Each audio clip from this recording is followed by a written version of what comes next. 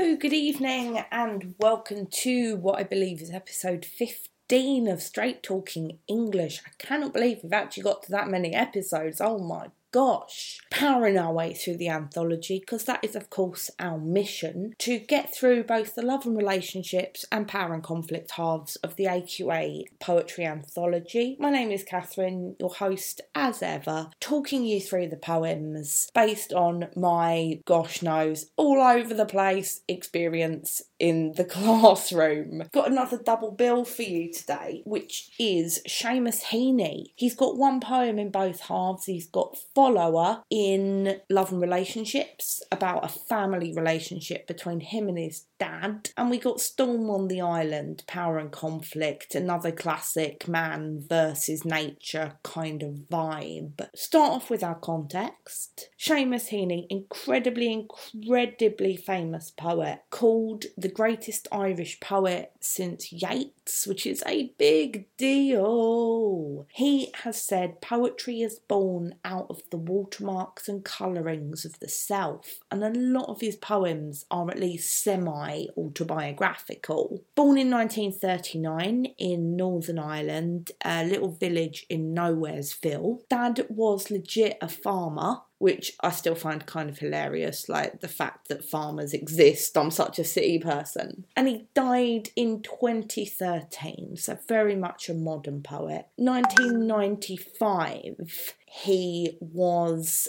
awarded the Nobel Prize. Absolutely huge farming family, but I don't know, like 1 million brothers and sisters? Like, probably not 1 million. But the fact that the Nobel Prize is the highest award that humanity can give to a writer, and he got it. So, big blimmin' deal. Fun fact of Mice and Men, we all know it. George, we're going to live on the fat of the land. Steinbeck also won the Nobel Prize, so make of that what you will. When Heaney was at uni, one of the poets he said inspired him was Ted Hughes. He of Bayonet Charge and sketchy Love Life fame. So we have a direct link. Our poems are actually both from the same book. I can't remember, I think it's called Death of a Naturalist, and it's written in 1966. It's all about his childhood in rural Ireland, and a theme that he comes back to again and again and again is me when I was small in the countryside, which is nice. But he's not actually that nice, because one of his more famous quotations is, "I will feel lost, unhappy and at home," when he went to somewhere different on holiday. Lost, unhappy and at home. And he always had this sense of like there was a threshold between him, his family and the rest of Ireland. We can't really talk about his poems because he's incredibly Irish. He was given an award from the Queen and sent it back in protest about the treatment of the Irish by the English. So we cannot talk about Heaney's poetry without doing a very quick crash course in Irish history. I'm just going to point out for a sec my personal interest in this topic. So, again, you might be able to tell from the voice, or if you've met me, I'm white British. But my mum's family are originally from the Republic of Ireland. Quite into the family tree, and a couple of other members of my family are, mostly because I don't know that many members of my extended family. So both sets of great-grandparents on my mum's side were Irish, and my grandparents were first generation London Irish. And I've always kind of had this fascination with what made people move to the UK during the First World War, in which the Republic of Ireland was neutral and we were at war. So what made people make that move? What was life like for my great-grandparents? I mean, I've been reading, I could hazard some good guesses, but I'm not really going to know. So Irish history is a thing I'm really, really interested in, to try and make sense of my own roots. When Heaney was writing in 1966, it was kind of the beginning of what is called the Troubles. Big T, I'm putting air quotes around it, but you can't see it because this is an audio podcast. If I ever do a video episode, you will see how much I talk with my hands. Troubles between mid-60s to 1998, when it was considered finished by the Good Friday Agreement. Periods of on and off violence. We had paramilitary organisations, we had nationalist groups, police groups. A notable encounter is in 1969 when riots meant that the British Army had to be called in. A number of unjust laws, which we can see today as being unjust, such as perceived discrimination against Catholics by the Protestant police. Honest to gosh, I'm not even going to get into the history of religious denominations in Ireland because I will be here until I die. But if you want to Google this, you're welcome to. The idea that if someone was a known nationalist who believed in independence for Northern Ireland, they could be subject to search without a warrant. And at the very start of the Troubles, only people who actually owned their own homes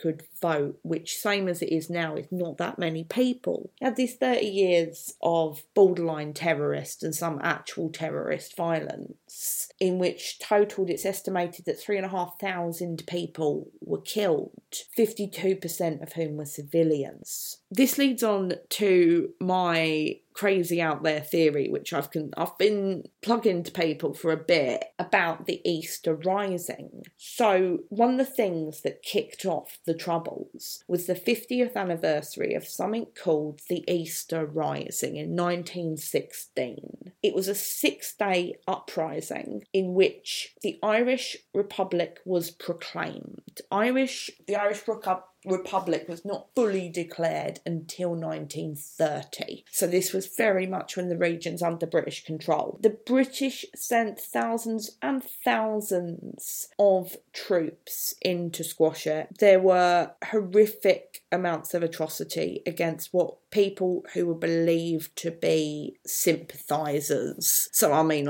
anyone could be a sympathiser for anything. I mean, where's the line? I mean, slightly sacrilegious example, Star Trek. I mean, are you a fan if you've watched some of Discovery? Are you a fan if you've watched one of the Simon Pegg movies? How about which series? How about who's your favourite captain? I mean, the line trying to draw a fan is so broad. So someone who's a sympathiser is even broader. And if you read into it, as I did, it was kind of gross and terrible, and quite a few people died in that. Again, apologies if I haven't quite got that right, because I was only researching this quite recently. The public reaction at the time in 1916 was a little bit underground, because people hadn't actually been prepared for it. It was smaller groups, so people kind of bewildered, the Brits blockaded a lot of Ireland and it led to food shortages. But in terms of the courage of the people who stood up,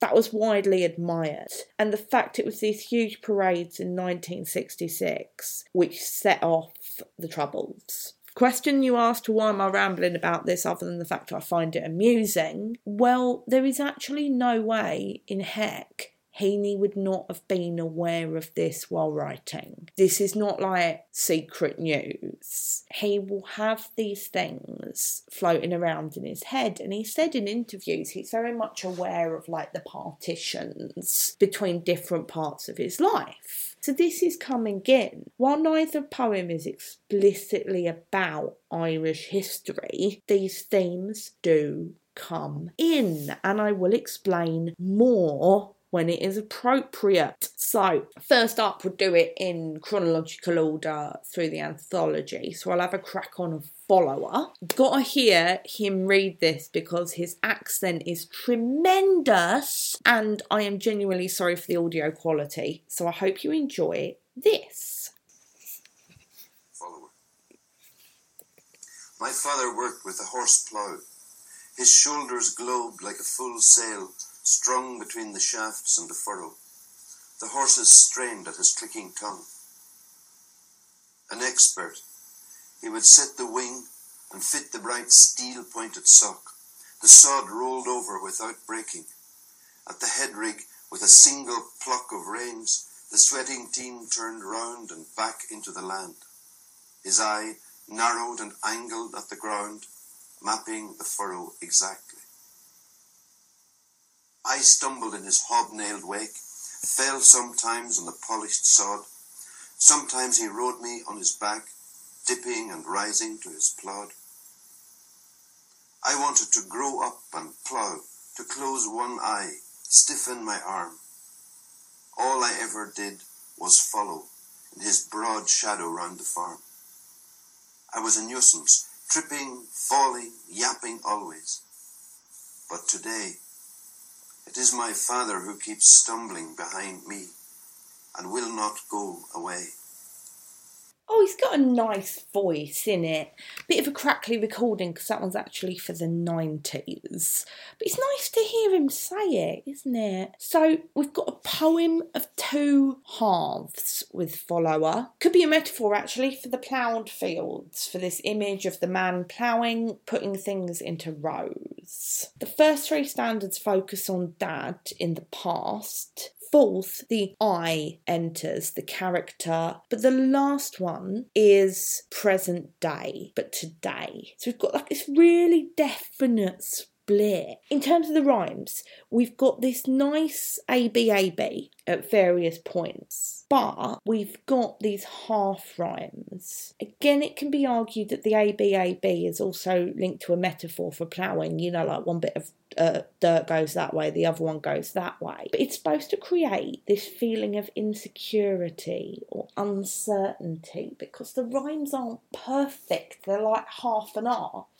Maybe that links to the speaker, maybe that links to Heaney's feelings. In each line, the rhythm supports this blooming ploughing metaphor because it's got alternate beats. My father worked with a horse plough. It doesn't fit into any of our iambic pentameter or stuff like that, but it's supposed to be his footsteps. Donk, donk, donk, donk. Dad's boots, he's bringing up this sensory impression through his meter. First stanza, we've got this nice simile, like a full sail strung. Strong, powerful, commanding. A lot of respect from the young Heaney coming in. Think about his rural and agricultural terms. Horse plough, the sock, not like a sock you put on your feet. Reins, furrows, hobnailed.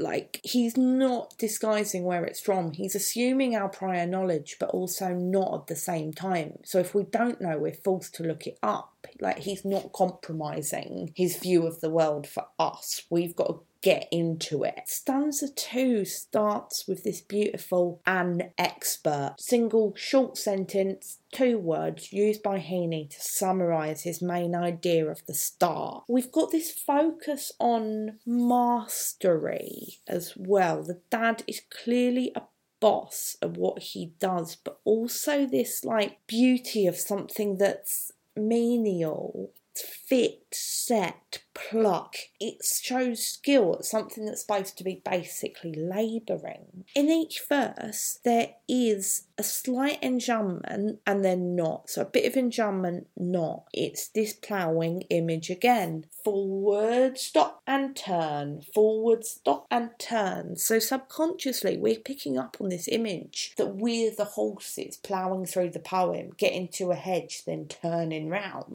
I like that. Before people say that I'm going too far, remember, this guy has a Nobel Prize for poetry. He knows what he is doing. It isn't just like a random, I'm going to write about ploughing. He knows what he's doing. We've got stanza 3, which I really like. They're a team. Man and nature are together. Lovely pairing with the prelude when he loves nature, possibly in an inappropriate way. This very close observation. We get this hint through this omnipotent narrator that he is so like rapt on what his dad is doing. It's so exact. You can almost imagine his eyeball working out the angles. But we've got the stumbled coming in stanza 4. Comes in first to describe the little Heaney, but then it comes in at the end to introduce this role reversal. So we've instantly got this little boy, little Heaney. He is passive. His dad rode me on his back. So the dad is always the active one. The kid is like useless, stumbling, watching, passive. It's kind of sweet. I mean, his dad's letting him ride on his back. In one way, it is a very affectionate portrayal. But on the other, we get the start of this like frustration. I'm not allowed to do it myself. I'm a stumbler. Like, oh great, cheers. And it's this conflict within him because he's the bookish guy. He became some incredible professor, but he couldn't plough. And all I wanted to do is grow up and plough. To close one eye, stiffen my arm. All I ever did was follow. I never got the mastery of the things I wanted, despite my other talents. I was a nuisance, tripping, falling, yapping always. Yapping imagery through that onomatopoeia of like a little dog, like a terrier. Yip, yip, yip. But the twist at the end, it stops halfway, yapping always. Full stop, definite closure of that idea. But today, time shift. It is my father who keeps stumbling behind me and will not go away. The stumbling connects them. One of the things that Heaney likes is this rite of passage, like imagery in his poem. He did one about going to school and turns out he was afraid of frog spawn or something. I didn't get into that one. But I've got to question the wisdom once again of putting some of the relationship poems in, because there's a number of reasons you can read that. I'm 32, my dad's 63. It's something that I've got to face. At some point my dad is going to be an old man. He's not going to be able to do all the things that he does. I mean, some of you listening may have lost a parent. Some of you listening may be in this situation already. But the idea that it's now the dad who follows Heaney and he's stumbling because he doesn't have the strength. He won't go away. So what's interesting is Heaney wrote this after his dad had died. But I don't know if he's reflecting back on the end of his dad's life, or if he's writing this from like a place of bereavement and moving on. It could be he won't go away and Heaney is desperate to grow up and leave who he was behind. But no, like he keeps getting the phone calls to come back to the farm or something. It could be that he knows he will never ever measure up to his dad and he wants this to go away. Could be literally like his ghost, his impression, his spirit. He's always going to have this echo of his dad with him. But it could be like a devotion. It could be that after all these years of little Heaney following him around, finally the dad recognises that devotion and follows him the other way. It's the switch. Respect, affection, frustration, who is doing what. It's a nice poem though. Heaney's grown on me actually a lot because I didn't like his stuff when I first read it, and now I actually kind of do, and I think it is just looking into the man's life and looking into the beauty of his rhythm and his metre that really got me. Feel free to switch off now if you're doing love and relationships. I mean, or don't. I would love it if you kept listening, but it's your life. Storm on the island. It is a storm. It's on an island. There you go. That's a poem. Nah, it is a little bit more complicated than that. First thing you notice is it is one solid block of thing. It kind of reminds me of the squat houses. It is like a solid block. It's a squat house. The structure is representing what it's describing. It's this blank verse. It's deliberately used to give it kind of a conversational tone. It's a poem, and we could make a comparison with My Last Duchess, in the sense it puts us into a role. I think of him like a tour guide. Like, I'm visiting and he tells us all about it. The we makes me included in the village, so we are prepared. He's putting us in the role of someone to whom he is explaining. Same way that the Duke puts us in the role of, like, a visitor almost with the messenger. Language similar. It's rural. It's about the countryside. Yeah, I didn't really need to tell you that. Squat houses. Slate. The wizened earth. Is it desperate to get some rain? I mean, it's personified as an old person. Is it like, is it ancient? Is it desperate leap, dried up because the English have blockaded it? Because yes, I think a lot of this is a metaphor for the Easter Rising. Is it blockaded? Has someone else wizened it? But he's making the best of it. We've never had hay, so it's actually fine. We don't have to worry about anything blowing away because we were never even able to have hay. Yeah, this like make the best of it. The semantic field of nature is almost like personifying it, like the trees are friends with the hay. I like it. It's actually kind of fun because the way it's structured in the verse, in each line, after a couple of words, in a lot of them, it stops. We are prepared. Stop. Blast. Stop. No. The very windows turn savage. What he's creating is a sense of like the storm is picking stuff up and dropping it. Like whoosh, drop. Which ironically is what actually the weather is doing outside my house right now. And I have heard a really scary like window noise. So if you hear my running footsteps, it's probably because there's a window open or something. He's got the weird half-rhyme couplets again. Like us stacks. Like some of them don't really work. Cliffs, hits. Shakespeare did this. Again, I think I need to play a bingo game where like every time a poet does something that Shakespeare does, I get a quid. It draws like a nice end. When there's an end of an idea, it puts in a couplet. But because it's a half rhyme, we've got half a harmony, half a discord. And it's what makes it so ambiguous. Breaking the fourth wall like Deadpool. You know what I mean. After blast. Yeah, making it accessible to everyone. I mean, everyone says, you know what I mean. It's keeping us in the conversation. Dashes and colons are splitting up the ideas. Definite stop. Interruptions. Keeps with this stop, start of the storm. The weather is personified, it is singing, it can raise a chorus, it's beautiful. So nature is lovely, nature is our friend even when it turns on us. Whenever there's enjambment in this, by the way, it's the upswing, the crescendo of his emotion that drops. It all links into this whoosh, stop, our sensory impression that he's doing again. And he is a smart fella, gotta say. Direct address, you.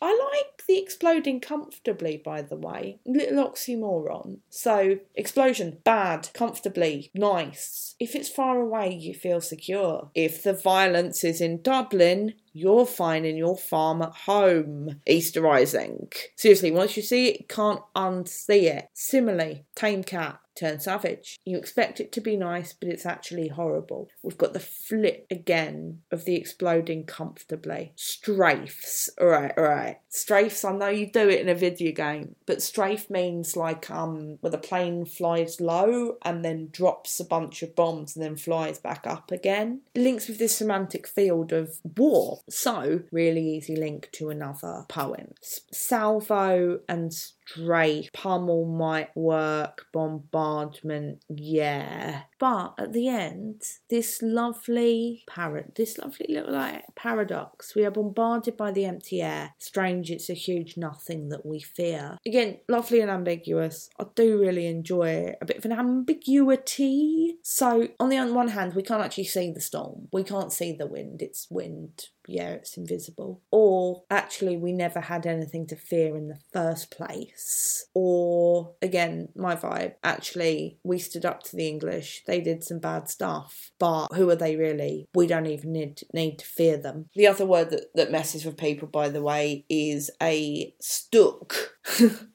Imagine like a field of grain or corn and they've piled it up so it's in like a cylindrical shape with like a string round it. I think it's on the Hovis logo. That's a stook. It is a nice poem. I do like that one actually. It's got this element of fear rather than the irritation of follower. Is it a religious thing? Again, playing bingo. Do we have a religious image? He is Catholic, and the idea that you don't need to be afraid of something that you can't see. Can't see the weather, so you prepare yourself and stay safe. Can't see God, so he loses power if you focus on the local. And I'm stretching it a bit, but I do think not supernatural, but the beyond natural thing of the weather linked to a god, or God with a big G, does work. I will always see this